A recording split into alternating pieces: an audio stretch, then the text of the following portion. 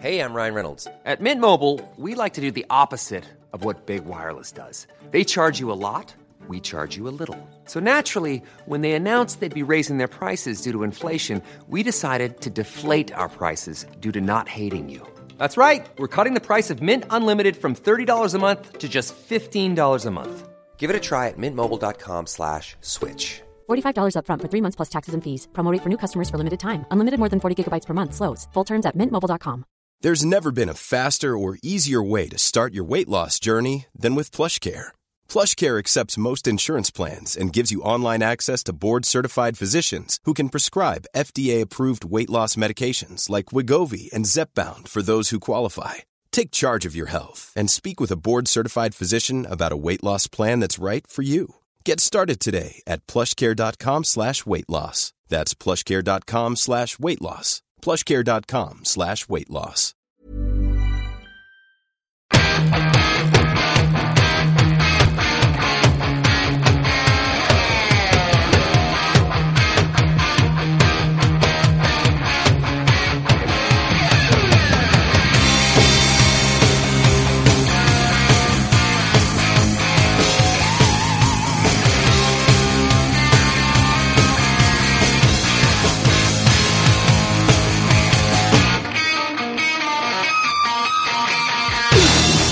Welcome to The Sportive. It's episode 39. I actually looked it up this week and found out what number it was before we start.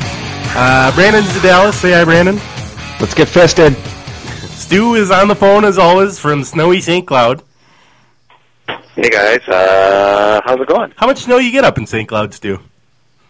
Enough to where it was annoying. Maybe 4 or 5 inches. Just, heavy, wet. So, yeah, I'm already tired of winter, guys. I'd love to believe that there's somebody who is trying out this for the first time. Maybe Gleeman will tweet this or something. They'll think, oh, they talk about this sport, I'll give them a try. And 10 seconds in, we're talking with the most worst discussion ever about the weather, and they've already turned it off. We're never going to get anywhere. That's what we do. Yep. Clarence is also on the line as well. What's up, fuckers? And we're being joined for the first time ever by Twins expert of TwinsDaily.com, Twincentric.com, NickTwinsBlog.com. Does that still exist, Nick's Twins blog, Nick? It's Nick Nelson, everybody. Not really, but thanks. Good evening, guys. Thanks for having me on. Nick says he doesn't know anything about anything, so he's going to fit in real well around here. Yes. Before we get started, and before I forget, we got a donation this week from, and I like what's happening with these donations, and I'm hoping this becomes a trend. At Riverside Hank on Twitter, donated $1, and he wants us to call Joseph St. Croix. That's at MN's Other St. Croix on Twitter. He donated $1 for us specifically to call at MN's Other St. Croix a wiener. So, Joseph St. Croix, you're a wiener. Congratulations. If you'd like the Sportive to insult another Sportive listener, I mean, we'll insult anybody that you want us to insult, but if they don't listen, it's going to be money wasted. But, I'll do it for free. Yeah. Sponsored slurs. Or you can just tweet at Clarence, and he can just read off a list of insults at the start of every podcast. He would happily do that. What's this guy's name? Joseph St. Clair? Joseph St. Croix. Oh, Joseph St. Croix, yeah. One of the biggest wieners on the planet. Well-known wiener. Full-on wiener. Oh, wiener. Packers fan. Schenkel-like wiener. Oh, gorgeous. That is gorgeous wiener? Is that what you mean? Some days I don't want to be part of this podcast anymore. Oh, come on. It's every day. All right. Let's start with what Nick actually knows about, which is the Twins. And it's been a big week for them. They've signed a couple of guys. I think we decided to call Ricky Nolasco Rocky Nabisco on this podcast. Copyrighted. Yep. Trademarked. All ours. I'm not sure. Have we decided to call Phil Hughes anything, or are we just going to go with Phil Hughes because that's such a simple name? I think that we need a nickname because I don't want to say his last name. It's just a long exhale. Paul Hughes. I just heard from Stu, Paul Hughes. That's what we're going with. Paul Hughes. There we go. Do we have any emotions? I think that works. Nick, start us off. Should we have any emotions about this besides, as in the Twins finally have 2 league average starters, and that's in a vast, vast improvement from previous seasons? I love it personally. I'm extremely excited about it. These are exactly the kind of moves that I've been wanting the Twins to make. They're going after not huge top-tier free agents, but middle-tier free agents that cost some money and have some upside. So, fuck yeah, I like it. Sorry, I had to. Yeah. Go ahead, Nick. This is a podcast where you can swear. Get your feet wet. I like that. You out there in podcast land can't see the happy look on Nick's face right now. Oh, I'm just giddy. He just is giddy about being able He to just put swear. a party hat on. Here's my question. I think we had a little bit of an argument on Twitter, Nick and I did, because Nick said something about how he thinks the Twins can maybe contend next year. Do I have that right? I said I don't think it's out of the realm of the possibility that they can compete. And I mean, I guess I don't know if there's a difference between compete and contend, but, to me, compete is be sort of in it for maybe a wild card spot until September. So you're Be saying sort of in it for maybe a while. They're not going to be 10 games out by June 1st, yes, is what you're saying. That's basically All right. what. That I can accept. I don't know about this whole contend thing. Yeah. Because the thing that I keep coming back to is they still have a roster full of Trevor Plouffe. I don't know if they've got nothing but, I mean, who's going to play right field next year? Arcia? Yeah. He's in danger of getting hit. He's in danger of getting injured with every fly ball that comes his way. He's a Delman Young level fielder. Paulie Huge is going to kill him by May, right? Yeah, He's Paul. pretty bad. Yeah, he pretty much throws nothing but fly balls, right? Yeah. So they're just counting on the cavernous dimensions of Target Field to save him. Arcia and Willingham one of them or both of them will be dead by June. Well, Willingham's leg will have fallen off his body by then. Yeah. Willingham's a danger to be injured at any time because he's got the old Ken Griffey Jr. thing where he can round third base and something horrible happens with no one near him or no wall or anything like that. Right. Although Delman Young survived out there for several years, so... Yeah, but I didn't survive watching him. He was such a dainty runner, you knew he wasn't going to get injured. True. Really keeps on his tiptoes. He was one of the larger men you'll find that tiptoed everywhere he went. Sneaking up on people. He was a sidler from Seinfeld, probably. Yes, he was. All right, what were you going to say, Brandon? I want to do a little bit of math here. So they were, a 67-win team last year? 68? Somewhere around there? 66? 66 and 96 or 96. 66. These pitchers, if they do fairly well, are worth, 2 wins apiece? Perhaps, yeah. Sounds about right. I'd say over replacement? probably more than 2 wins, right? Over replacement, I mean... Yeah, but the Twins don't have They replacement. didn't have The Twins replacements. have... They had the worst starting rotation by a half a run than anyone else in the league. Yeah, okay. Not just from the first. They weren't half a run worse than the first place team. They were half a run worse than the next starting pitching staff. That's how bad they are. So Yeah, it was like the They whole were the league, bad news except bears for the first Twins. day of practice bad. They were. The whole league was separated by like half a run, like from 1st to 13th. And then the Twins were another standard deviation beyond that. that's Just right. 5 lupuses. Yeah. So, I mean, that's what I'm saying, though. It's not worth 2 wins. It's worth like 6 wins because you're not going from replacement level to Paul Huge. You're going from Cole DeVries to Rocky Nabisco. Right. Rocky Nabisco. Yeah. Yeah, okay, so maybe if we're going to be optimistic, as we always are on this podcast. Yeah. Sort of known Nothing for, but optimism. maybe 6 wins. So right now, as we speak, we're a 72-win team, according to Vegas, probably, right? Maybe 71. So what else, Nick, do you see having to happen? Is it just sort of you think that Hicks is going to be a little better and these other guys are going to be coming into their own? Or you think you feel good enough about these first 2 moves that they've turned some sort of corner and are going to be smart about their future signings as well? Well, I think they were in a position where they were going to get better either way. They have... The old can't get worse principle? Exactly. Well, yeah, that too. They got some young guys. I think that Sano's going to be up this year. I think that be up this year. Probably Meyer. I don't know if they're going to come in and make a big impact right away, but they're 3 of the better prospects in the game, so I wouldn't rule it out. And, you got guys like Plouffe who had a bad year and is capable of better, I think. Okay, he had many bad years. He had 2 good months. He had a bad career, okay? Yeah, he's had a bad career except for 1 month that got everybody overexcited. I think if Sano takes over third and Plouffe is more of a bench guy and situational hitter that you match up a little better, then he could be a bit more of an asset. In a platoon scenario for sure. There's a lot of guys that just had really bad years last year, which is why I have a little bit of a problem with the let's take the win total from last year and how many wins do these new guys add? You got to assume that some guys are going to get better and that the team is just going to get better on its own to some extent. Yeah, Brandon. I am the resident pessimist on the Twins. I know. I realize. No, I've had my moments. Here's the thing about that, though. You got guys who not only had a bad year last year, but they had a bad year every year leading up to last year. And just because they've been bad every year doesn't mean they're due for a good year. It might just mean they're bad at baseball. Like who? Well, Pedro Florimo's never hit in his life. He's a good defender. Don't get me wrong. Never hit in his life. Are we assuming Brian Dozier is last year Brian Dozier that hits 19 home runs and 40 doubles, or are we assuming that Brian Dozier is something less than that? I mean, if we're assuming guys are going to get better, Brian Dozier might get worse. Yeah, that's possible, but he's really the only guy that had a standout year, so I don't think there's a lot of room for drop-off across the board. I mean, we've already discussed the pitching staff can only get better. Florimon is a clear weakness, and there's not much of an answer there, but you can have a good fielding, bad-hitting shortstop for your number 9 hitter.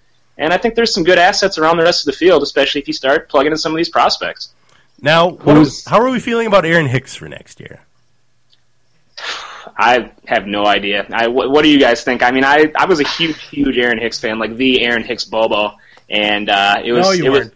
All of the Aaron Hicks Bobos are on this podcast right now. I don't know that he. Nick, we compared boners. I compared and talked about we exactly had a 6 to midnight rating scale for Aaron Hicks. When the season started, the whole podcast was at midnight. I don't know that right now Aaron Hicks is your opening day starting center fielder. I don't think he's got the... I don't think either, but I just don't know who else it would be. Presley? He might just get it out of default. Yeah, I think it's that guy Presley? from Pittsburgh. Yeah. Oh. I do. I know it. Guys, I know it. I know. I'm not saying it out of happiness. I'm saying it out of. I think that's the reality. So they left last season. They left last season with 2 things settled at the end of last season: second base and catcher. Those are the only 2 positions that were basically all right. Next year we have those positions covered. We kind of know what we're getting. And Dozier's still kind of a question mark. And then Mauer isn't going to catch anymore. So now they were down to just really 1 position.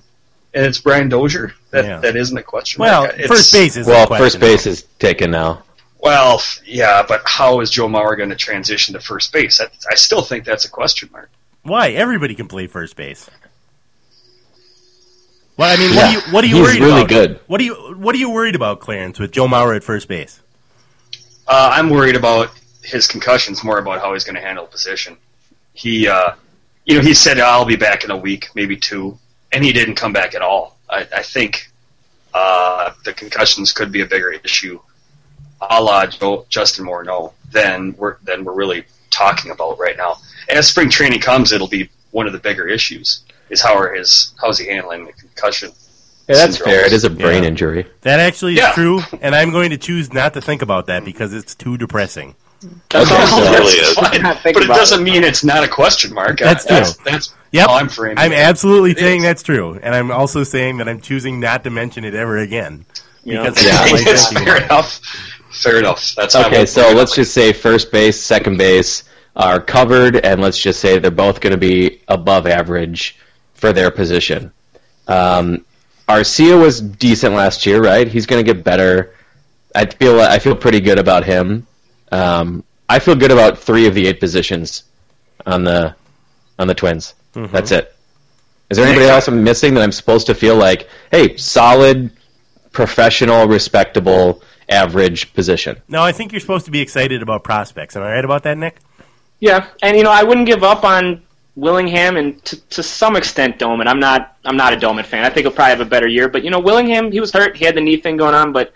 Let's not forget that he hit 35 bombs just the year before, and he's had a really consistent career, up until this last season. So I think he's a good candidate to bounce back. And so 3.5. He was consistently playing 92 games a year every year. Yeah, yeah. Okay, and then we've got a number 3 starter in Rocky Nabisco. We've got a number 5 starter in old Paulie Huge. And then we're still missing a number 1 and a number 2 and a number 4. Back up here. Rocky Nabisco, he's got to be at least a second starter, right? And on a playoff team? No, probably a 3rd or 4th. Okay, this isn't a playoff he would be the 5th on Detroit. That's what I'm saying. Like, I'm talking about a legitimate roster. I'm not talking about a 65-win team.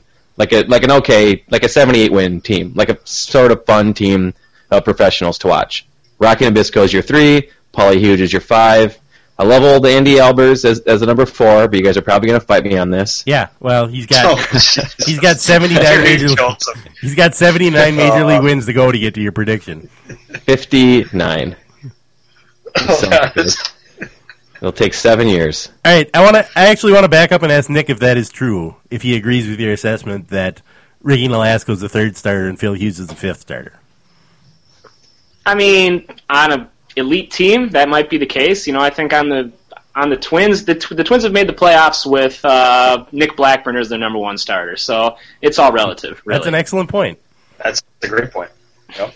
That was an exception. Brandon. That was an exception. That's not a thing that we can plan on happening again, right?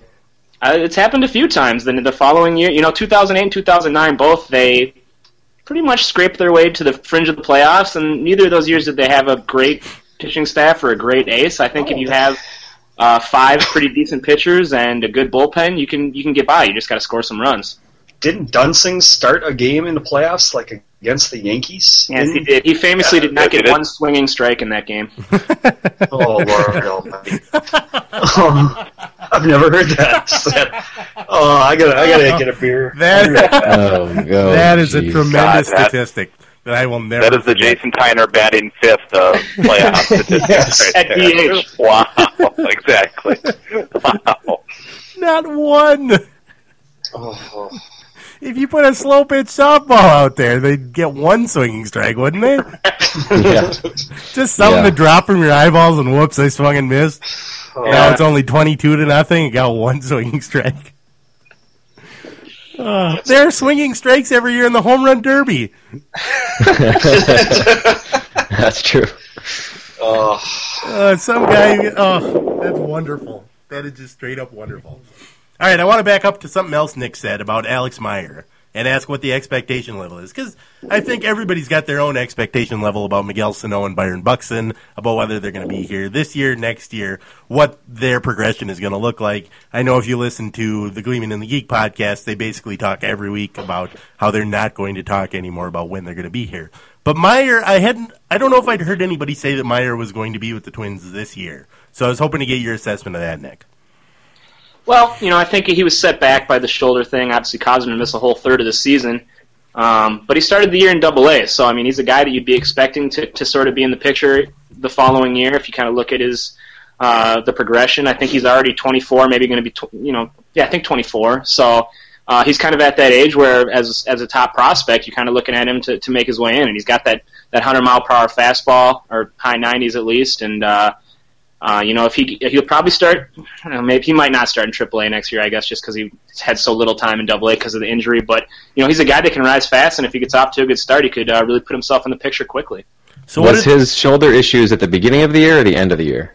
It was he was in the second half, but he came back and he pitched in the Arizona Fall League, and by all accounts, it was all systems go. He pitched well. He was throwing hard. He put up good numbers. So okay. I think right now, cautiously optimistic that it's not going to be a big issue, but. Yeah, because shoulder ones are, you get elbow surgery, you get Tommy John, and you're out, then you're back, and you're fine again. Shoulders, those can just ruin you. Yeah, well, that's definitely true. Ponder, cough, ponder. Ponder, cough, ponder. So what are the chances that Meyer is in the opening day rotation? Percentage chance? Very low, very low. 0? But, he's a guy that could definitely make an impact in the second half, be one of those guys. Him and Gibson, I don't think either of them are necessarily going to be in the opening day rotation, but I wrote about this on Twins Daily about how they're building more depth. I'm not necessarily too comfortable having DeDuno or Correa locking down spots, but when you've got actually legit prospects kind of knocking on the door, it makes that a lot more palatable. The Twins did that successfully for a lot of years. They put Livan Hernandez or Sidney Ponson or Ramon Ortiz in the opening day rotation, and they'd have decent prospects to come in and replace them when they invariably blew up. You remember Sidney Ponson? Yeah, I love that strategy. Let's take a moment to reminisce about Sidney Ponson. The pontoon. No. I will remember you. Pontoon. Will you give it up remember until afternoon. Don't let that slider go uneaten. I think, I may have this entirely wrong, but didn't Sidney Ponson Wasn't he an alcoholic that still drank wine because it didn't count? Sure. That sounds right. That may or may not be correct, so I'd like to apologize if that wasn't true, but otherwise I'm going to call #SportFX on that one. Didn't and he say that steal it is somebody's wallet or something like that and get arrested? He's had a lot of run-ins. Yeah. I'm guessing, I don't know for sure, but I'm guessing his Wikipedia page is a lot of fun to browse. Yep. I know Bartolo Colon looked at him and said, "Yo, you look bad." Yeah. Sydney, you got to get yourself together. You're out of shape. Bartolo Colon is a perfect example of a point that pitching is just such a crapshoot in general. Like last year at this time, Vance Worley was a guy that we thought was a solid, dependable, not going to be great, but he's going to be okay. And I don't even know if anybody thinks he's going to be in the majors ever again, just for whatever reason. Bartolo Colon came out of nowhere, and he was good. Guys are good and bad and good and bad. Who the fuck knows what's going to happen this year? So I think you are right about the depth thing. Just having a few guys like this. I don't want them all to be like number 5 starters. So, but there's something to that for sure. I'm looking forward to the inevitable future debate of who was the worst Twins opening day starter, Vance Worley or Bob Tewksbury. And not like 28 years old. I think. Who? It's not eventual. We can have that conversation like now. Yeah, that's probably true. Yeah. Who did you come up with, Stu? Brad Havens. He was really bad. Brad Havens. Yeah, that's a good one. That's an early '80s vintage one. There were some really bad ones in the late Met Stadium years, early Metrodome years. These guys are just babies. It was pretty dire. They don't. I know. Nookie Blanky, little cutest ever. Yeah, I know. Yeah. I barely remember Tewksbury. Once again, I'd like to remind all listeners that Clarence is 2 years older than Brandon. But I feel a lot older. Soul. I like when Stu starts giving us stories. Stu, you want to tell the Disco Dan Ford story again? We might have picked up some listeners since the last time you told this, and I love this story so much. Well, that's where I learned the word motherfucker was from Disco Danny Ford, because we sat out in the cheap seats in the left field of Met Stadium, and obviously he was playing out there, and a ball got past him in the gap, down the line, I apologize, and he just goes, "Motherfucker," as it's going past him, and every one of the little kids out in the cheap seats could hear him just blister, our ears with profanity, and it was awesome. I'd never heard that term before. I mean, I grew up in Renville County, which is, polite and nice and all that stuff. So, yeah. Thank you, Danny. And were you or were you not sitting next to a church youth group at the time? It was a church youth group, yes, Catholic youth group. So, it was pretty awesome. Just all corrupted by Disco Danny Ford. Oh, I love that story. Stu, you're going to tell that story every 5th episode for the rest of this podcast, as far as I'm concerned. Just in case somebody new comes in. All right, so Twins-wise, are we feeling good right now? Are we feeling bad? Let's leave this to Nick. I want Nick to give us a win prediction based on these two moves. How many games are the Twins going to win next year? I guess I would say based on these moves and just everything else that's happening, improvement, 75 to 80. Ooh. Holy shit! Wow, that's an exciting year. Good for you. Good for you, man. Wow. Nick, are they going to sign another position player that will be on the 25-man opening day roster? A legitimate position. Do you think that'll happen, or are they just going to look for another pitcher? I think they'll definitely sign a catcher. You think so? That ship hasn't sailed? No, I don't think they're going to get a great catcher. I think they'll probably get a John Buck type, a guy who you could start if you had to, but is probably more of a veteran backup type. But I never got the sense that they were that comfortable with Pinto, and I don't know why missing out on the 2 top guys they wanted would make them any more comfortable with him. Okay. You really get the impression from talking to Terry Ryan that he was really not too impressed with the defense, and that's not something that they're. I was neither. No, I don't blame him. Yeah.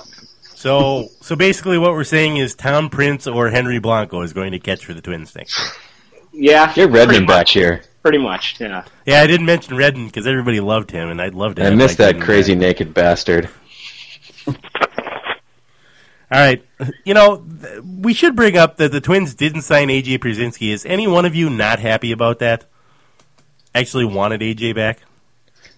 I think A.J. Pierzynski makes everybody go a little bit insane in both directions. People hate him way too much, or they love him way too much. He's kind of a douchebag who was pretty good, and now he's not very good.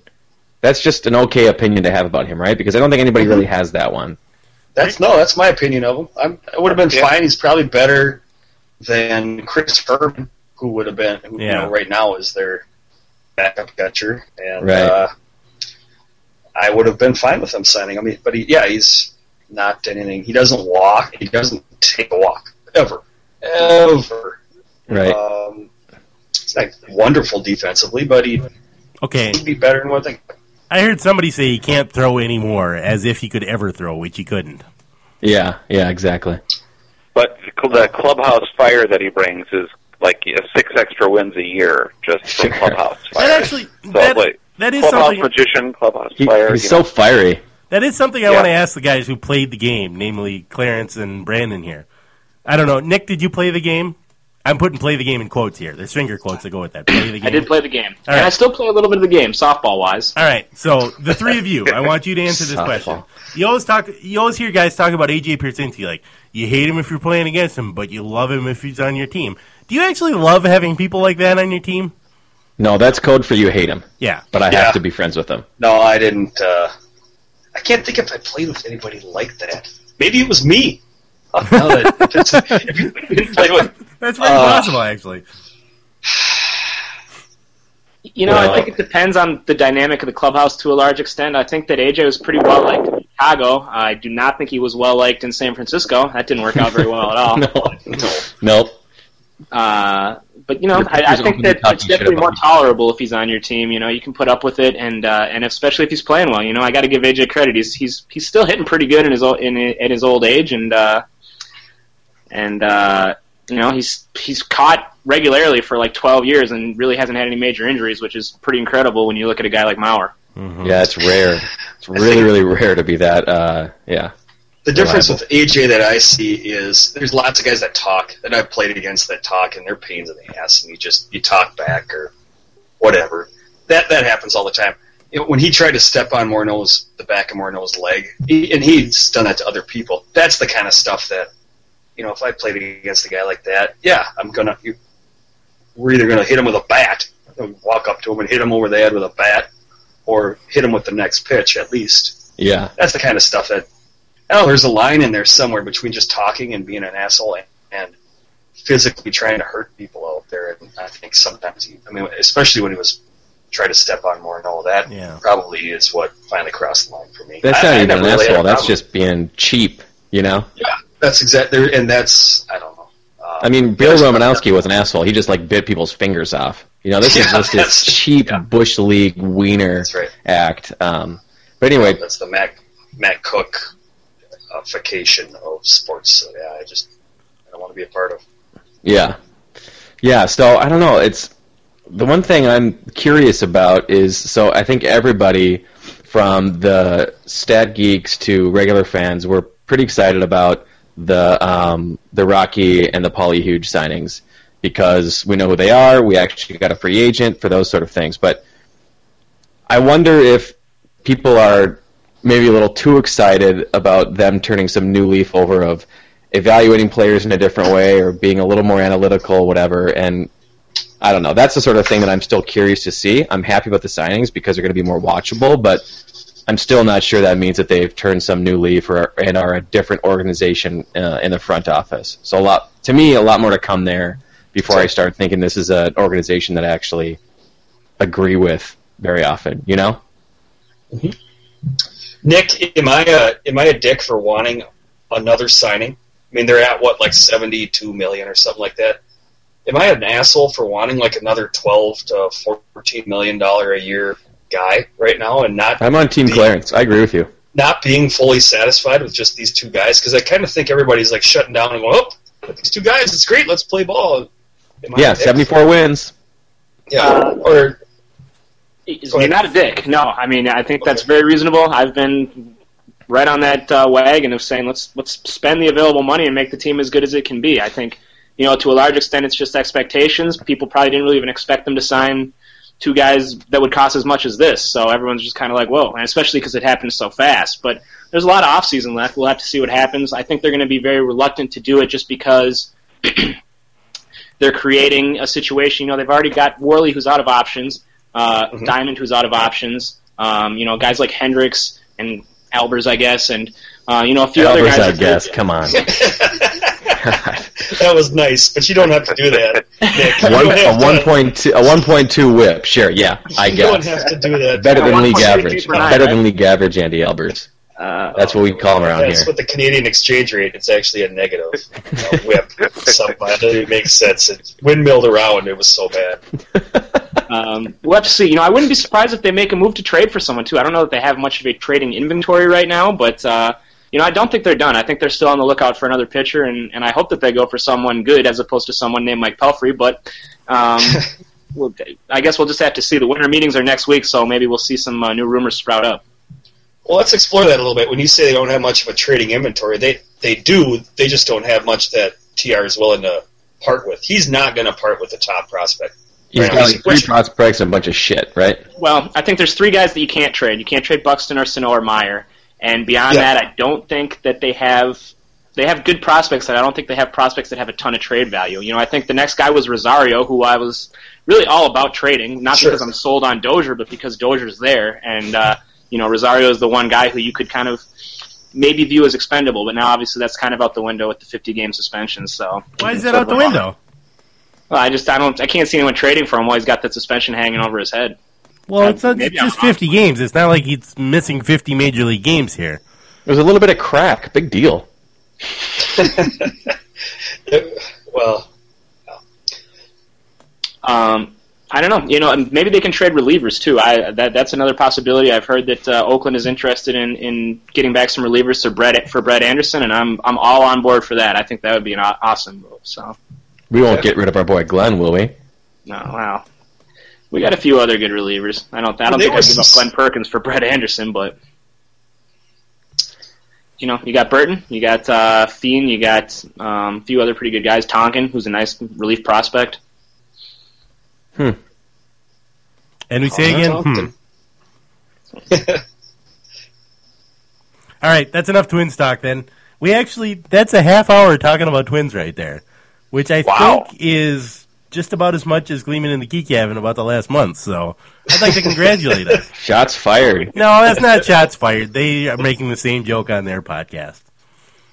Oh. We tried to get Nick and Gleeman to come on tonight, but Aaron doesn't like doing podcasts over the phone, and there was a blizzard in Minnesota today, so he wasn't exactly going to drive all the way up to the north side of nowhere to do the podcast tonight, so it was going to be 75 in Dallas. Yep. Fuck off. Yeah. Eat a big hit. It was 75. It's not anymore, guys. It's 57. So. Yep. Keep fucking off. Yeah. I hope somebody. I genuinely hope somebody keys your car, Brandon. I genuinely hope that happens. And then you're gonna be like, "Why does this stuff happen to me?" And then you're gonna remember that you abandoned Minnesota, and you're getting what you deserve. Yeah. Okay. I'll take that. That's fine. Let's talk a little bit of Wolves. As it turns out, the Wolves are terrible, Brandon. Your thoughts? How so? How are they terrible, you son of a bitch? Aren't they under 500 right now? Oh, that's your only metric is wins and losses this early in the season? What about point differential? These games still what count, about right? Strength of schedule? There's not like a Chase for the Cup NASCAR thing coming in the spring that I don't know about, right? No, it will all. The strength of schedule is kind of the biggest difference right now between, or the biggest factor beyond record because it's so early in the season. I will tell you that the Timberwolves are 7th in SRS right now, which uses point differential and strength of schedule. What is SRS? I don't know where it originated, but it's found on Basketball Reference. What does SRS stand for? Do we know that? No idea. Don't care. No, I think I do care, and if you're going to introduce it as evidence that the Wolves, who have an under 500 record, aren't a bad team, and keep losing to other bad teams that are known bad teams. I will tell you that the formula includes point differential and strength of schedule, which is a much bigger indicator of future success than wins and losses. And yet, I remember seeing you on Twitter making fun of Clarence for the Denver Nuggets. And the Timberwolves lost to the Denver Nuggets, if I'm not mistaken. Yeah, Brandon. Oh, God. Why is there 2 Clarences right now yelling at me about one game out of 82? Because the Timberwolves lost that game, and that's got to prove something, right? Yeah. No. Yep. My nuts. God. It's 1/82nd of the season. So that's what it means. It means one game. So what you're telling me is the Timberwolves are getting a free pass for every game they've lost so far. I'm telling you this. November, looking at the schedule, I looked at the entire season schedule. November was going to be the hardest month. Not only for schedule, but also because 2 of the rotation players were out with old C-Bud and Ronnie T. So knowing that... The excuse you have is Ronnie Turioff. Yeah. That's your what you're defense. going with. That's He's what our no, eighth I best just want to player. clarify. Who is going to play 15 minutes a night. So he doesn't really mean a whole lot, but he means a little bit. Well, you can't have it both ways. He doesn't mean a whole lot, but you're using it as an excuse for why they're not playing well. So I'm saying it's the third most important excuse. Number 1 is they have a really difficult schedule. Guys, Nick just left. Did You he? fuckers. Yeah, he just ran away. All right, well... He didn't even close out of his... He's still got his video thing up. He just he didn't left. even drop. He just left. I just saw him grab his car keys. I don't blame him. That's One how bit. awesome this podcast is.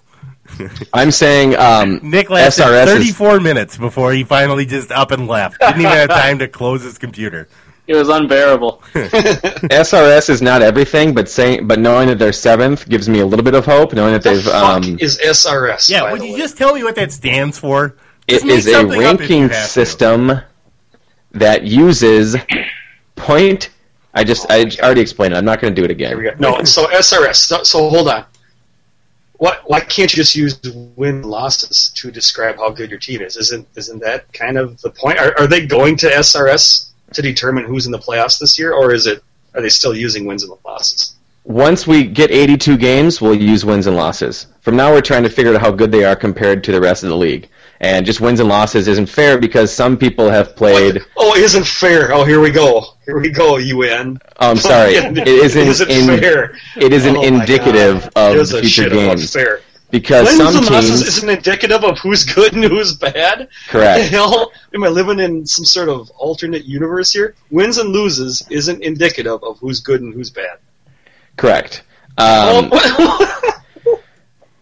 So, point differential is usually a really big indicator for who's going to be better in the future. You know, a lot of the smart guys in the NFL, for instance, when the Tampa Bay Buccaneers were 0-8, said if you look at their point differential and their efficiency as a team, there's no way in hell this is one of the worst 2 teams in the league. They're going to be a lot better.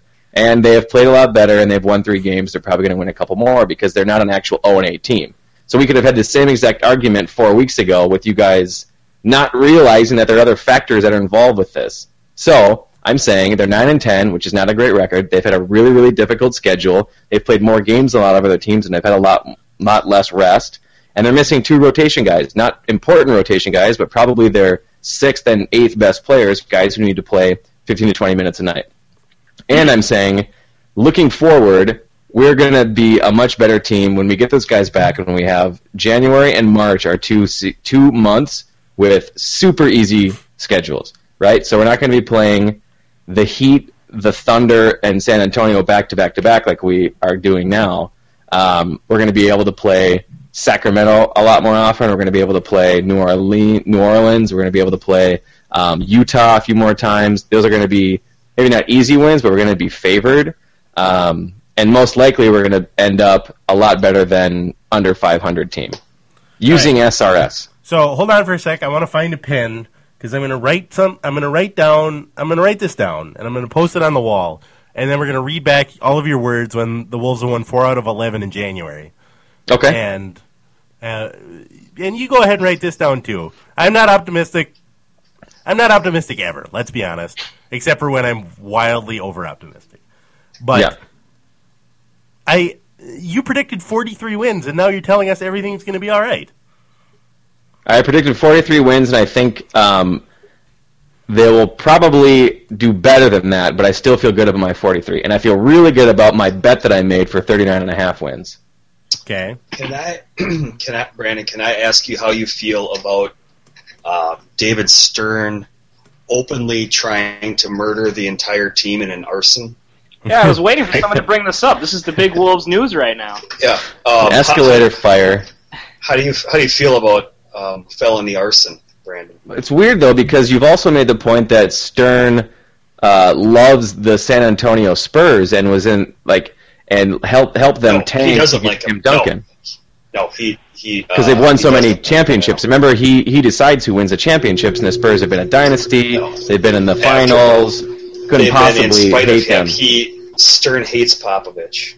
Oh, okay. So the Spurs are the exception here to the conspiracy. Yes.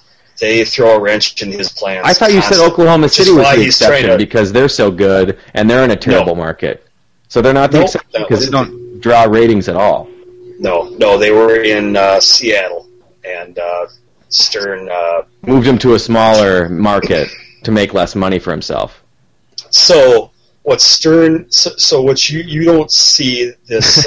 You know what Mexico City is all about? You know what they're known for is their firemen's response times. That's what everybody thinks about in Mexico City is fireman response times. So, he sets a little fire in the escalator, old Dave, and trying to kill Popovich. So he's not even just conspiracy anymore. Now he's straight attempted murder. That's both teams. Man on fire. I've seen it. It's set in Mexico City, which is funny. Great movie. Kind of a coincidence. A little bit of a coincidence. I don't think there is such thing as a coincidence. It's the Illuminati. Well, so he sends those two teams to possibly probably the most dangerous city in the Western Hemisphere. No, let's just play a basketball game in Mexico City. What could go wrong? You're going to say Zambroda. 1A, 1B. And what could go wrong? A fire starts, and everybody's like, "Oh no, it's just something that happens." And you're like, "Oh, they're going to get a home game out of this," as if everybody dying in a massive fire. Well, they're going to get a home game, so it's all cool. It is legitimately good news for the Timberwolves because San Antonio is really good. You know what? That the commissioner is trying to murder them. You know what the real shame of all of this is? We forgot this Mexico City game was coming up, and so last week we didn't have the Clarence Swamptown Mexico City travel tips for Timberwolves fans. Because I can only imagine what those would have been. Number one, of course, would have been tape your butthole shut. Because that's tape your butthole shut. That's number one in every city. Travel advice outside the 7-county metro. But North Dakota, Mexico, same advice. I don't have. I've only been there once. I don't know a lot about it. Get a panoramic camera for the donkey show.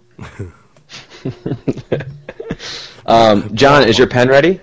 Yeah. I want to take bets on wins that they'll have in January. All right, how many games do they have in January? 15. They have 15 games in January. Yep. How many are you saying? No, I'm not going to answer that. Oh, you're not going to give me the over-under. All right, 7. I'll take the over. Hardcore over. All right, 9. 7. That's not even half. What the hell's the matter with you, Marthal? How about 9? You going over or under? Oh, that's a good number. I think 8 should be the setting, and I'll take No. You don't. I think they'll win 9. Well, then go under. You chicken shit. I'm going to set it even higher. 9.5. 9.5 in January. Over or under? Oh, shit. Hey, I'm Ryan Reynolds. Recently, I asked Mint Mobile's legal team if big wireless companies are allowed to raise prices due to inflation. They said yes. And then when I asked if raising prices technically violates those onerous 2-year contracts, they said, "What the f*** are you talking about, you insane Hollywood ass?"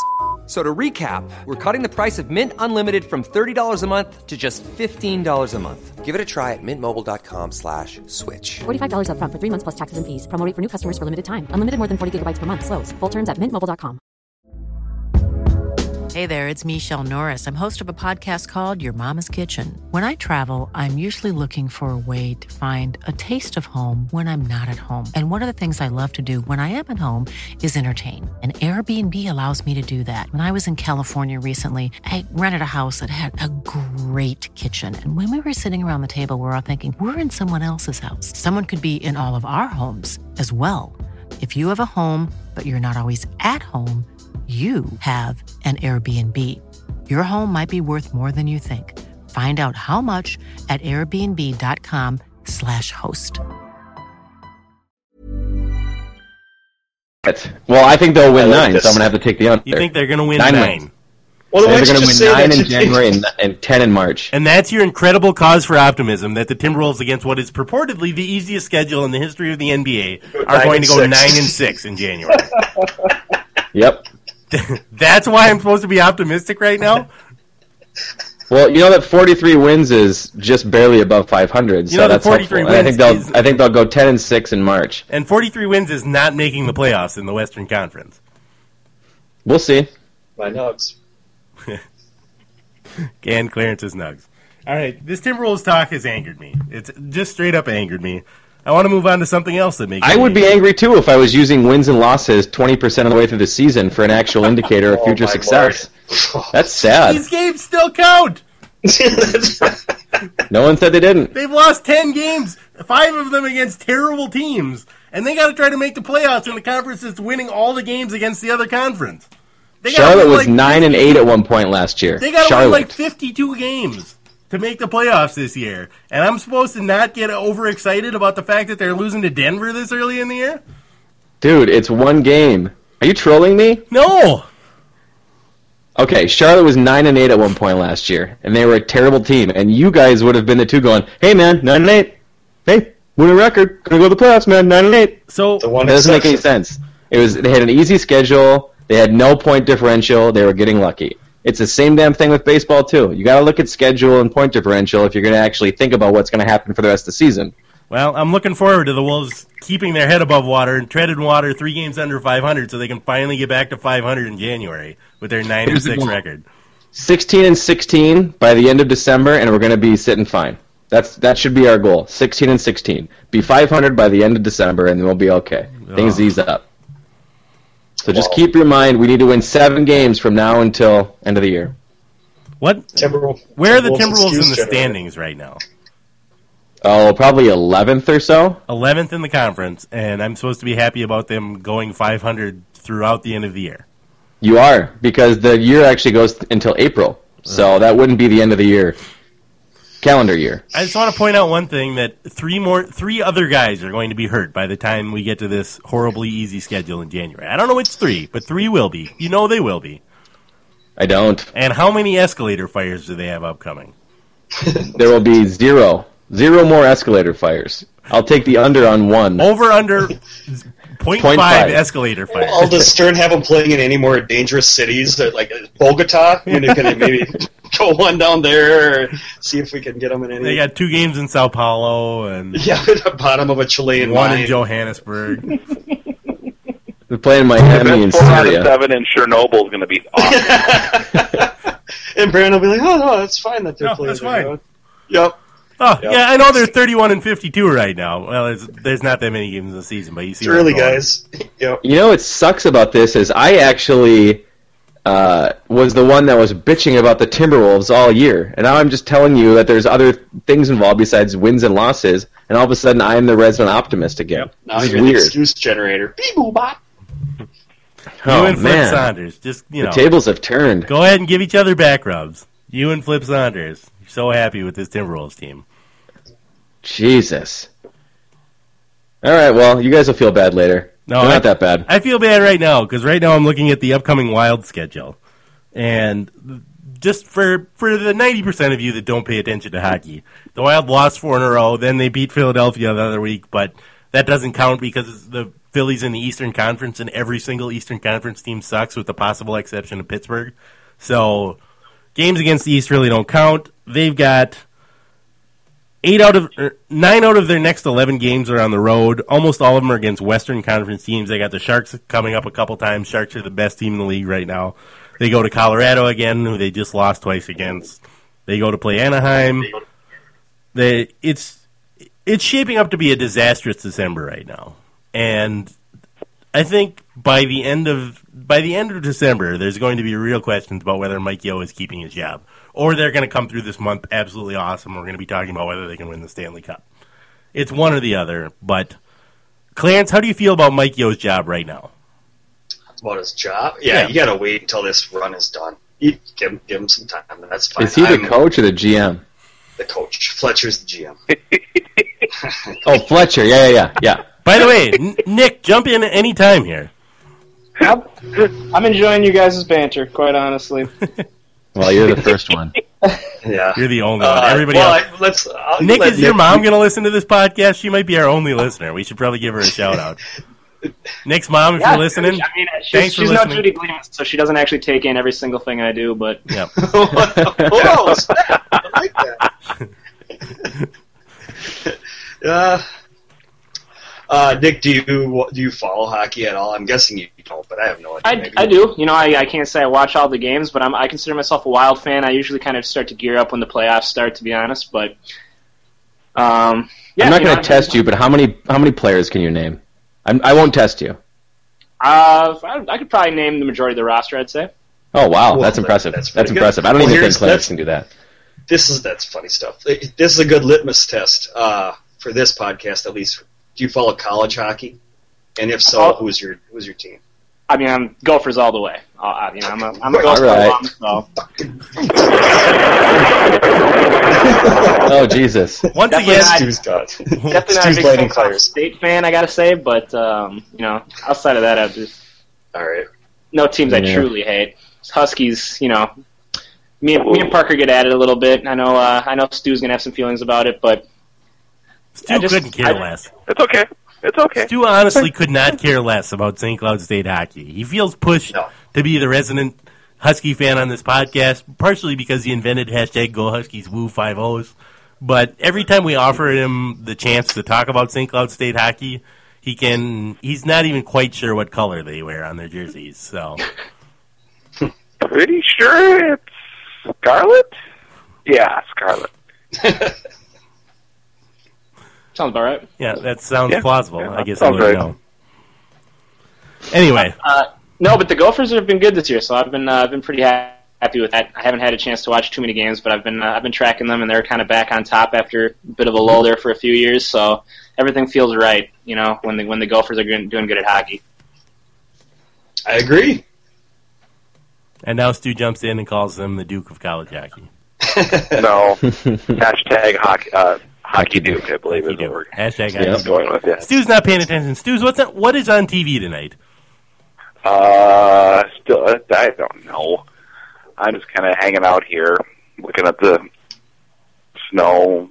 What is on? I don't know what's on. I'm sorry. North Carolina, Michigan State. The Wolves are not Saturday Night Live. Saturday Night Live Christmas special. Saturday Night Live. Canceled or just postponed? Canceled. Is it canceled? Yep. Oh, yeah. No, Brandon. I'm sure the rest of the Wolves season's going well after they spent the night inhaling fumes from Mexican building materials. I'm sure they're going to be just the picture of health the rest of the year. It should go real well. Clarence, it was an escalator fire. Yeah, which is an awesome thing when you think about it. That actually is pretty cool. It really is an escalator that's on fire. Fire! What the hell is that thing's made of steel? What the hell is this catch on fire? Is it made of wood? Wooden escalator? I think the best thing that could happen would be for some Mexico City official or possibly somebody from the central Mexican government to come and say, you know what? Calm down, everybody. At any given time in Mexico, there are 7 escalators that are on fire somewhere. Why is this a thing? There's an escalator fire in Tijuana that's been going since 2004, and we haven't put it out yet. Yeah. Don't worry. How is this even news? We're going to call out the crack Mexican escalator fire squad from the Army that'll be there in January to clear that thing up. So take this, governance of Mexico.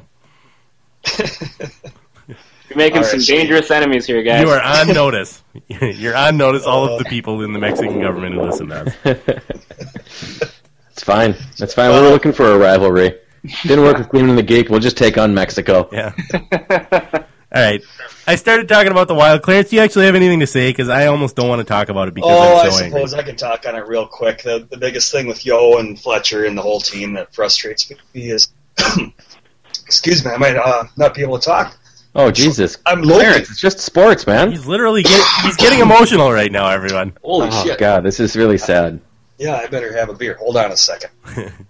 He's going to get a beer. Yep. Beer cures all. No, I just got to get a drink one. All right, I'm ready to go. Remember that game back against Toronto where that what was the name of that little pencil dick? Kadri. Nazem Kadri. Yeah.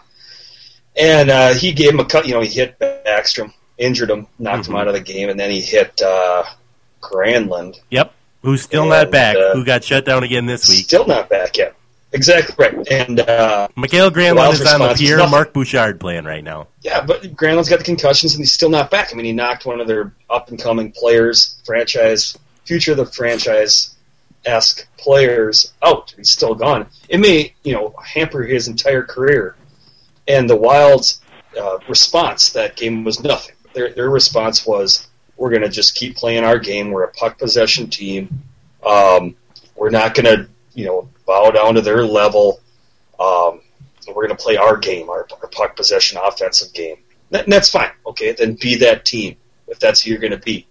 But meanwhile, what they do is they've got guys like Haula and Fontaine and Zucker that are, if they're even in the lineup, are playing like 6 minutes. And meanwhile, they've got Rupp and Kanata and Heatley and these guys like that on the ice that are getting 13 to 23 minutes.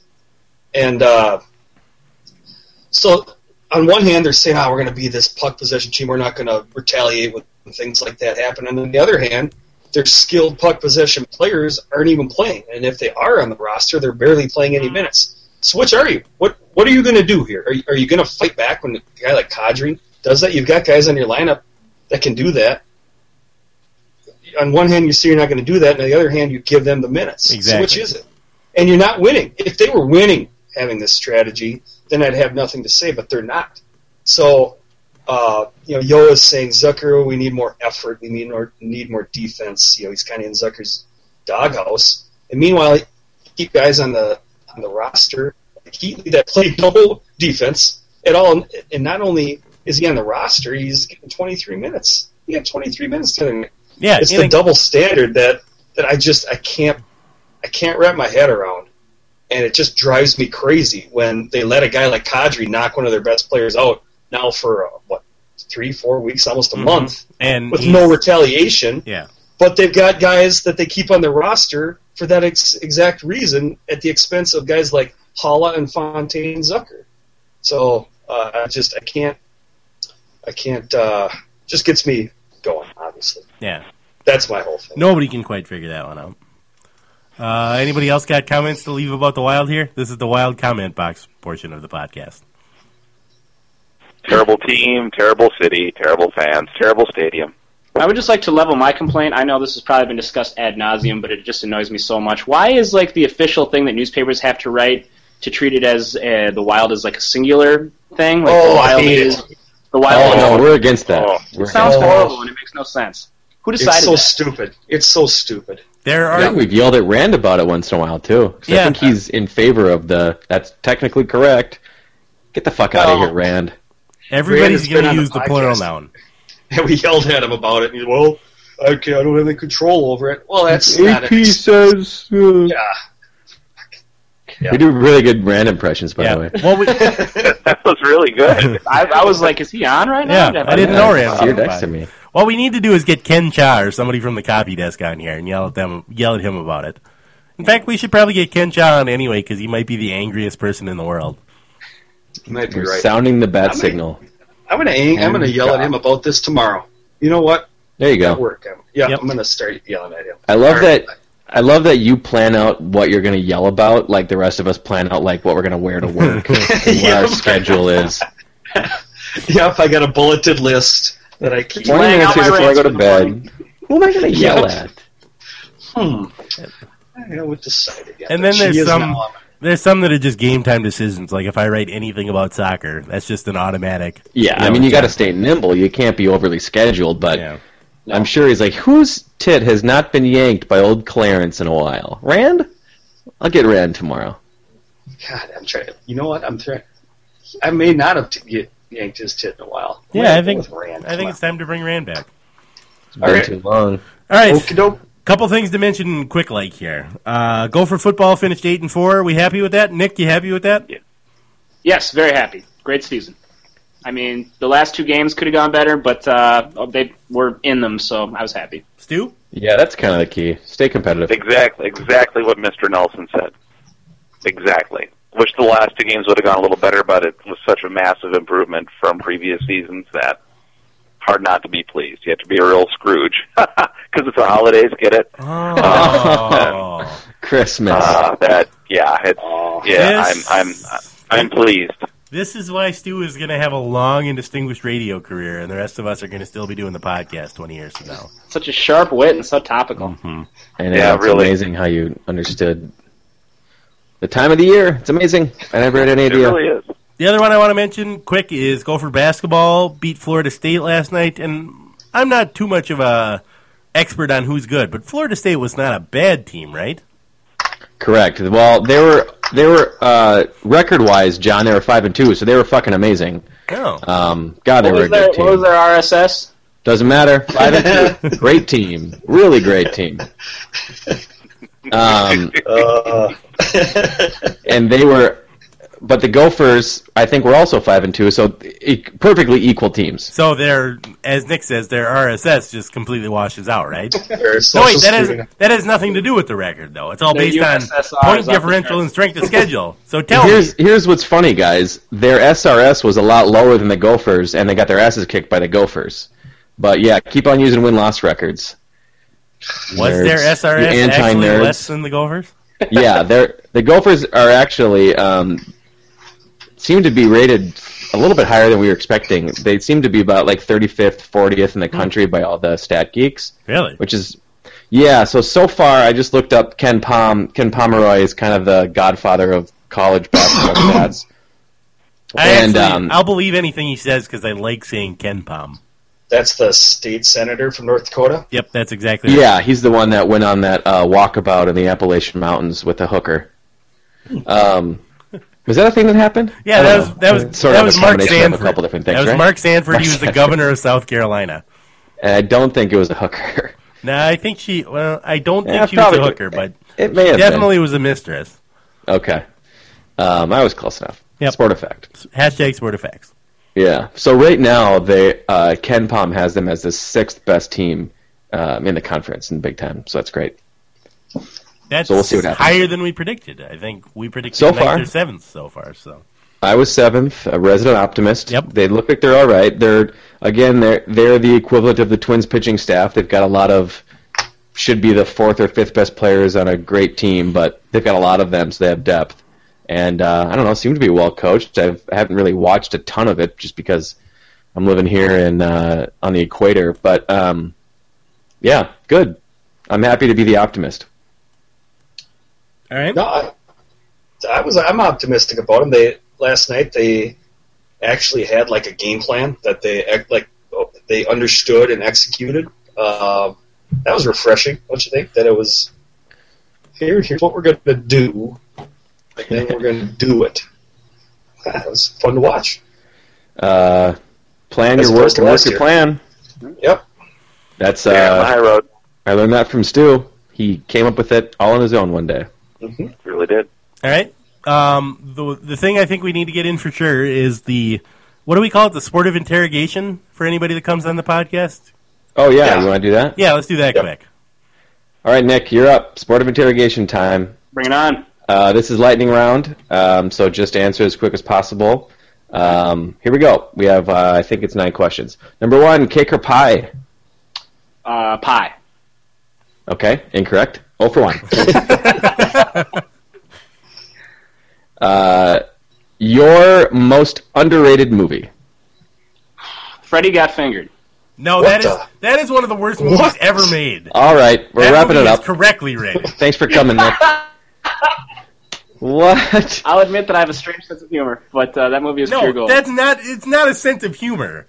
That's like seeing a toddler get hit repeatedly in the head with a hammer and being like, he got hit in the head with a hammer. I thought that was a joke. Like, this is a serious... I've never heard of this movie. No, it's Tom Green, and it is actually quite genius. It is the worst movie ever committed to film in the history of American cinema. Tom Green, the guy from Canada? Yeah. Yeah, that guy.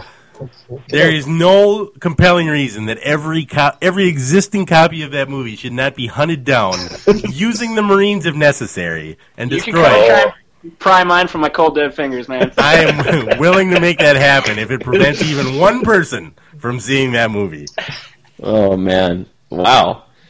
I didn't expect that. Usually they're like kind of good movies that are just people didn't pay much attention to. But sure, you went a different way. That's a hot movie take right there. Hashtag hot movie take. I like it. Going out on a limb. I like it, Nelson. Try. Very brave. Yeah. The most embarrassing outfit you've ever worn? That's tough. Probably any time I've ever had to wear any Wisconsin paraphernalia. Oh, no. Why would you have You've to been do forced that? to do that? Yeah, I have a bunch of friends that go to Wisconsin. They make me do stupid shit. I don't know. You don't have to do that. Those I've aren't real lost friends. it. Those people are not your friends, Nick. They're not your friends.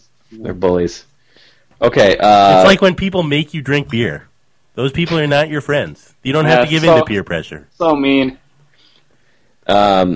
Your favorite hangover cure? Other than more beer? Sure. No, hair of the dog's an answer. That's fine. Yeah, that's got to be it. Bloody Mary, probably. The only issue with that is you're drunk again, and then you're going to have you're just pushing it off. Yeah, that's my life, basically. Just keep pushing off that hangover. Let's let future Nick worry about this. Might catch up one day, but... Current Nick is having fun.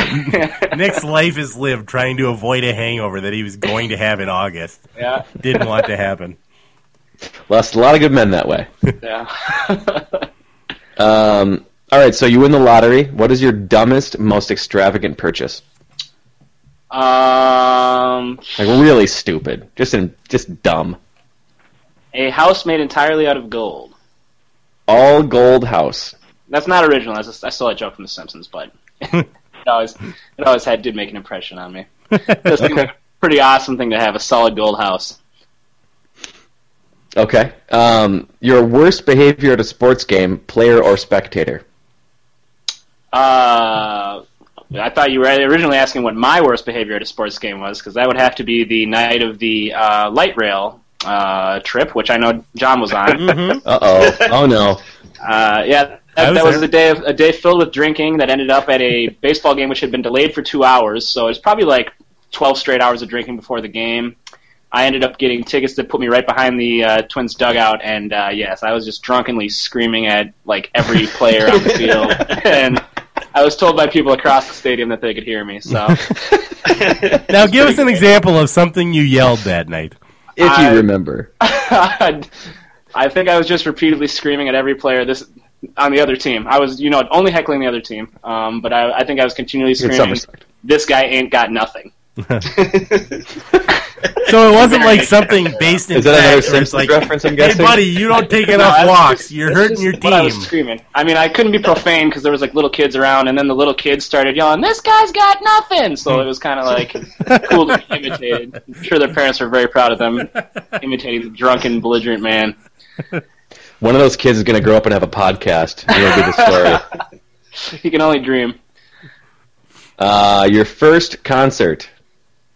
My first concert, I think, would have had to be Santana. When he came to the Target Center, it was right around the time of Supernatural. Oh, man, that sounds How bad. old are you? You're just a little tiny baby, too. Well, That was your first... Go to concerts as like a kid. I mean, I was probably like, I don't know, what time. When was that? Like late 90s? Yeah, that was late 90s. Yeah. Because I was in high school at the time.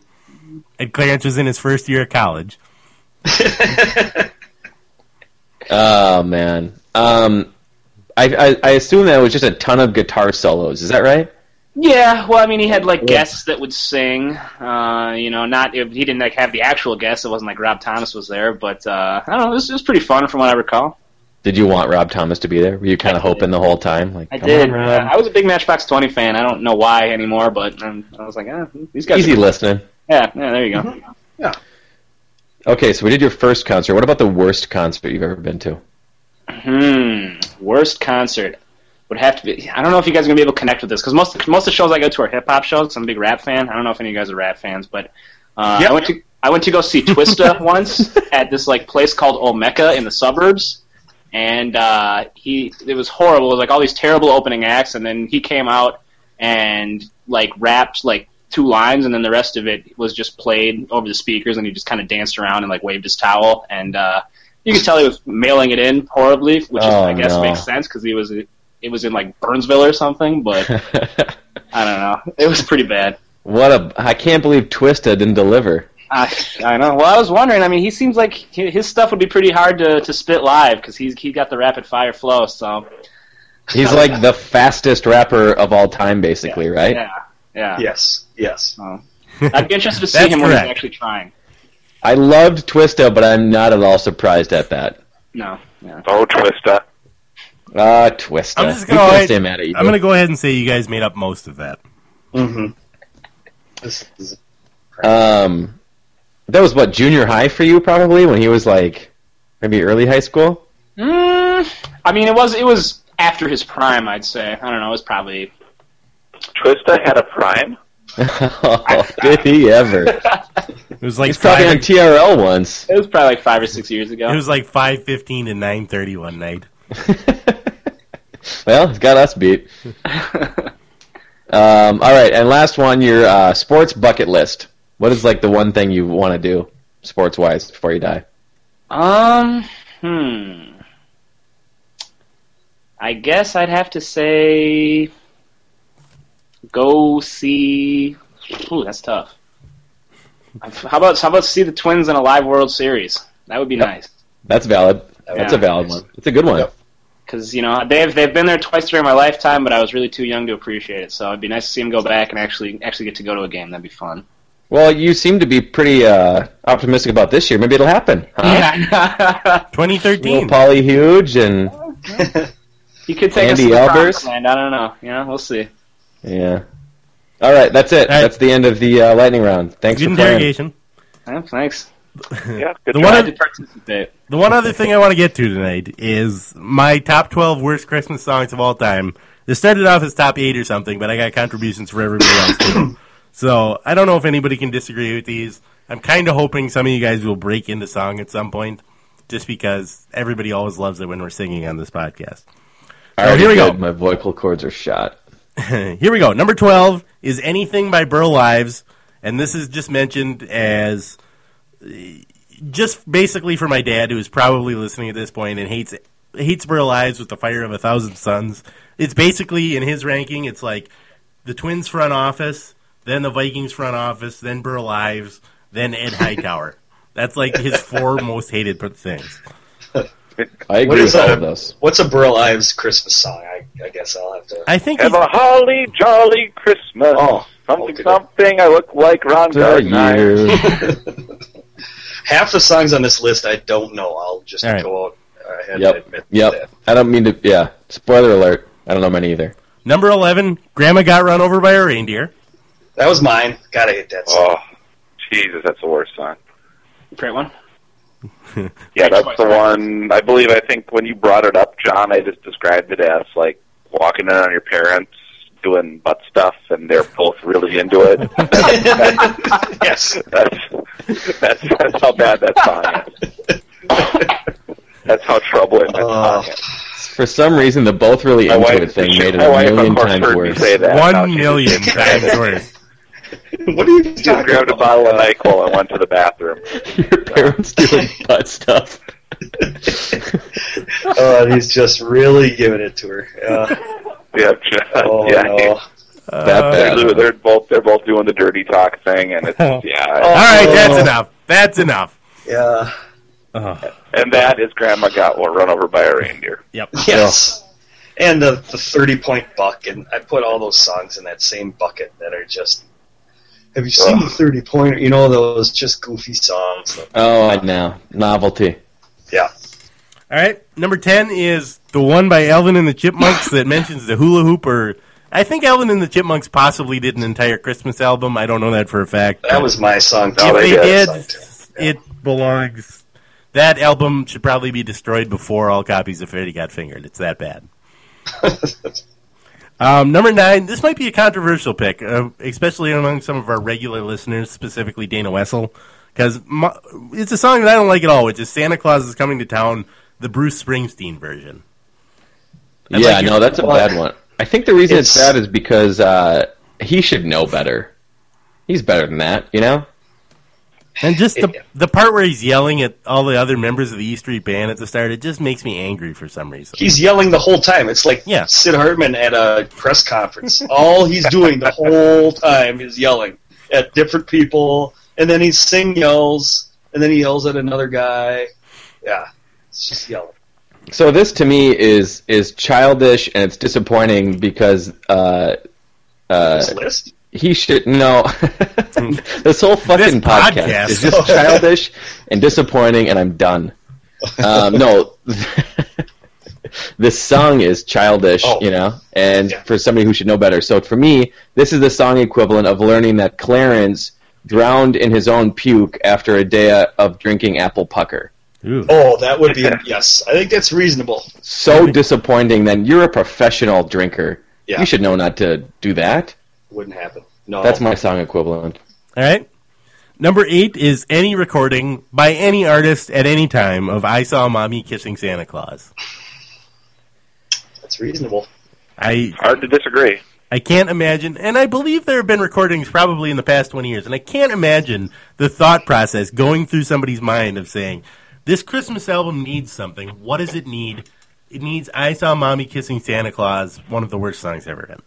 It's not over. It's also sort of boring. It's a slow burn of something that's awful. So for me, this is the song equivalent of slowly plucking out all of your own eyelashes. Oof. All right. The end result is terrible. Yikes. Oh. Yep. This is getting dark, Broxy. This is getting real dark. Okay. Number 7, Feliz Navidad by Jose Feliciano. Oh, that's a great one. It really... Does anyone else... Twist is number 1. All right. It just makes me... I love Nachos Navidad by Taco John's with the multicolored nacho chips. Mm-hmm. and it just sort of leaves a bad taste in my mouth. Nick, if you love it so much, you should probably sing some of it. Oh, I don't think you want that. I think we definitely want that. Probably rap it. If there's any raps coming up, he'll be all over it. I could lay down a bass line if you want. If you want give me a little beat just to spit one out. Yeah. Yeah. All right. Can't pay for that kind of action, I'm afraid. We'll give you the $1 we made for insulting Joseph St. Croix. How about that? Number 6 is a song that I didn't know existed up until a couple of years ago. And a lot of songs on this list have gotten onto this list by sheer repetition. But if you hear this song once, you know that it is truly an awful song. It's called Dominic the Donkey, or possibly Dominic the Christmas Donkey by Lou Monte. We're talking about Mexico City again? We're not talking. It's very confusing because you're going to hear it at some point. You're going to be like, was that Christmas song about a donkey? About a Christmas donkey? Never heard of the song. It's another one that I think you're making up. Go ahead and look it up on YouTube, listeners. It's truly sounds awful. like a porno. Yeah. I'm gonna give you. Freddie got fingered. Dominic the Christmas Donkey. I'm gonna give you your whole reaction when you hear Why this don't you song. come out in the stable with me? The first thing you're gonna think is magic lap. The first thing you're gonna think is, what did he just say? The second thing you're gonna think is, hey, John was right. This is about a donkey. And then it's gonna crash, and the third thing you're gonna think is, this is the worst song ever. But we're only on number 6 in the list, so stick with us here. Number 5, I Want a Hippopotamus for Christmas, which is inexplicably popular. One you made up. I've never heard of that song. You've never heard this song? No. Oh. No, I don't think this is a song, John. All right. Well, you're just going to have to trust that it exists. Songs very popular in John's Amish community. He grew up in western Minnesota or whatever the hell you out there in Ortonville. Your Mennonite. Here's the problem I have. This is one that your mom made up, like, as you were going to bed. Don't you guys hate I Want a Hippopotamus for Christmas by my mom? Mom sucks. Well, if Mom truly made that one up, Mom, that is a terrible song. That's terrible work, and we're not going to get along anymore. Number 4, Mele Kaliki Maka. That's the Hawaiian Christmas song. Yep. You may have heard this one. I'm starting to question whether I invented some of these songs at this point. No, I've heard that one a million times. That's on Christmas Vacation. Yeah, and it's truly terrible. Melikilikimaka is a thing to say on a Hawaiian Christmas day. Yeah, that one. That's the Lord. I don't know, man. It's bad, but it's not like... I mean, it's no Dominic the Christmas Donkey bad, right? It's in that level. In that it exists. Yeah, it's a little different. It's actually a song that's in the real world. That wasn't made up by my mom. Yeah, I don't know. It's bad, but I think there are worse. All right, there are worse. There are actually 3 worse. Number 3 is Wonderful Christmas Time by Paul McCartney because it sounds like it was written by a team of 6-year-olds who were told to get out of the kitchen and stop bugging mom and dad and go write their Christmas song. Yeah, this is one of the worst ones ever. I am just appalled that I still have a hard time believing that Paul McCartney. I feel like he had to do this because he needed some money because, I don't know, something bad happened. He committed a crime. He killed a few people and had to Had some bad investments. It's some bad investments. Anybody else want to attempt a terrible Paul McCartney impersonation, or is that all we're going to do? What do you mean terrible, John? It's actually me. Oh, that's tremendously awful. Number 2, actually, somebody put a note here that says they disagree with this, so I'm excited to have this argument. Number 2 is Last Christmas by Wham. I thought it was just George Michael, but I looked it up, and actually Wham did this. It's Wham. Yeah, I disagreed with that. I think that's a pretty decent song. No, it's a terrible song. No, it's fun. It's simple. I like it. I'm a big fan. Sing it for me and see if you don't get embarrassed by the first line. I don't remember the first line. See? What is it? No, just sing any part of it. Last Christmas, I gave you my heart. The very next day, you threw it away. It's cheeky. It's cheeky. No, it's not cheeky. It's terrible. Once again, it sounds like it's a very low bar for Christmas songs. This one is a little bit fun, and Jimmy Eat World covered it, and it was actually kind of awesome. So I'm gonna say it's not as bad as Mrs. Marthaler's music. It sounds like it was written by a freshman high school poetry class. It's that. I mean, you started with Alvin and the Chipmunks. It's so much worse than it's just gone downhill from here. The very next this year to save me from. Oh, that's good, man. That's a good one. Give it to someone special. Oh yeah, whoa. That's a terrible song. Yep. You're wrong. Not only is it not in top 10, I'm saying better than average Christmas song. No, that's not true. It's the number 2 worst Christmas song ever written. Stu is with me. All right. I'm with Brandon on this one, actually. Then how do you feel about number 1, which is Do They Know It's Christmas by a collection of superstars? Oh, that's terrible. That's a terrible song. Yep. I'm not even sure what the point is. them instead of you. Yeah, what is the point of that? Are we supposed to feel... I don't know. I don't understand the point of the song. Presumably it was to raise money for something or another. Yeah. Did it raise any money? For starving children. It's really condescending, right? Fair amount, I think. And it's not really do they know it's Christmas, it's do they give a shit that Christmas exists? That's what the song should have been called, right? Yeah, but it was 1983. They weren't going to call a song "Do They Give a Shit It's Christmas." That was a little too harsh for the mainstream. That was pretty out there for the collection of mainstream artists who wanted to feel decent about themselves, so they donated their time. And so that means George Michael was involved with the number 1 and number 2 songs on your list. John. Yes, that's true. And I should mention that there's a special category here beyond number 1 that goes into the worst songs ever recorded or written or performed, which is Christmas Shoes. Number 1, with a bullet. Yeah, which we've all heard at one point or another. Is the worst song. Oh, see, even Sophie agrees. Sophie hates it. Sophie hates That's how bad of a song it is. And I think it has a pretty good case as the worst song ever recorded. Does anybody disagree with that? Nope. Man, I don't know. I don't know what could be worse. I don't see how it could be worse. What about did Creed ever make a Christmas album? Because that would be the only worst case scenario that I could think of if Scott Stapp just got on his Jesus kick and started singing Christmas songs. The presents opened. I've got them unwrapped. I gotta ask you, Kid Rock's bus and a stripper. All right, shut up for a sec. Nick's got a question. I gotta ask you, have you guys ever heard Bob Dylan's Christmas album? Bob Dylan had a Christmas album? No. Bob Dylan. It gets played now quite regularly at my uncle's house at Christmas, though, and it is. I'm a Bob Dylan fan, but it is awful. I mean, it is really bad. I would encourage you to go out and check it out because it is just. It's insane. Sometimes it's worth checking out things that are terrible just for fun. Yeah. Bob Dylan's voice does not lend itself to crooning. No. I don't know if anyone else has noticed. It is not a musical. Really croon. He just sort of does. And I consider myself a pretty good Bob Dylan fan, but yeah, he was not born to sing Christmas songs, really. Jingle bells, jingle bells. But check it out.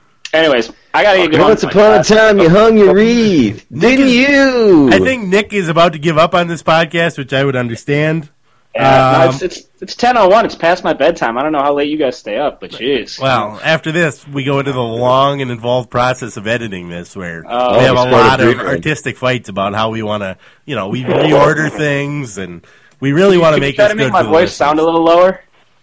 We can try. Yeah, or maybe like auto-tune it. Nick, you got to understand that if we can actually make the podcast audible, it's a victory for us. All right, well, thanks you guys for having me on. Good conversation. Nick, we want to thank you for coming on. Anything you want to plug on your way out? TwinsDaily.com. Anything else? Yeah, just come on by Twins Daily. Join the conversation. Lots of good coverage of all the off-season stuff that's happening, and now with the winter meetings going, should be all the more. You're a real mensch, sir. You're welcome back anytime. Yes, thank you so much, Nick. Peace out. We'll do freestyles next time. And I think that's about to go. Everybody else who's still listening, congratulations on making it to the end of another podcast. We lost Clarence a while back. You might notice you haven't heard anything from him in a while. It's another old-school sportive podcast where people are in and out for the entire thing. I'd like to say thanks for listening. If you disagree with us about the Christmas songs, feel free to tweet us at Sportive Podcast, but just know that you're wrong. If you want to insult wrong. If you want to insult somebody on the podcast, feel free to let us know about that as well. If you want to defend Wham, please. We're here for you. Go ahead and try. Brandon and I would appreciate that. Yeah. Guilty feet have got no rhythm. That's all we have to say on the subject. You're just all wrong is the problem. And that's it for us. So let's take it out with, do we want to sing on the way out or do Sports Fist sound effects on the way out today? Oh, boy. I don't know. Maybe you just, yeah. Or should we just... Maybe we just might have to let this one I'm go. never going to dance again. Guilty feet have got no rhythm. It's easy to pretend. Wear something fool. The word. Ooh, saxophone.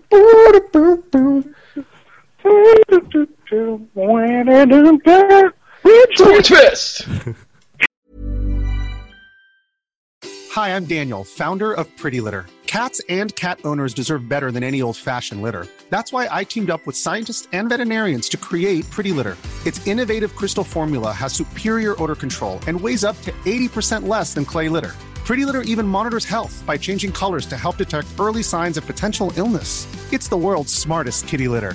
Go to prettylitter.com and use code ACAST for 20% off your first order and a free cat toy. Terms and conditions apply. See site for details. Mom deserves the best, and there's no better place to shop for Mother's Day than Whole Foods Market. They're your destination for unbeatable savings, from premium gifts to show-stopping flowers and irresistible desserts. Start by saving 33% with Prime on all body care and candles. Then get a 15-stem bunch of tulips for just $9.99 each with Prime. Round out Mom's menu with festive rosé, irresistible berry chantilly cake, and more special treats. Come celebrate Mother's Day at Whole Foods Market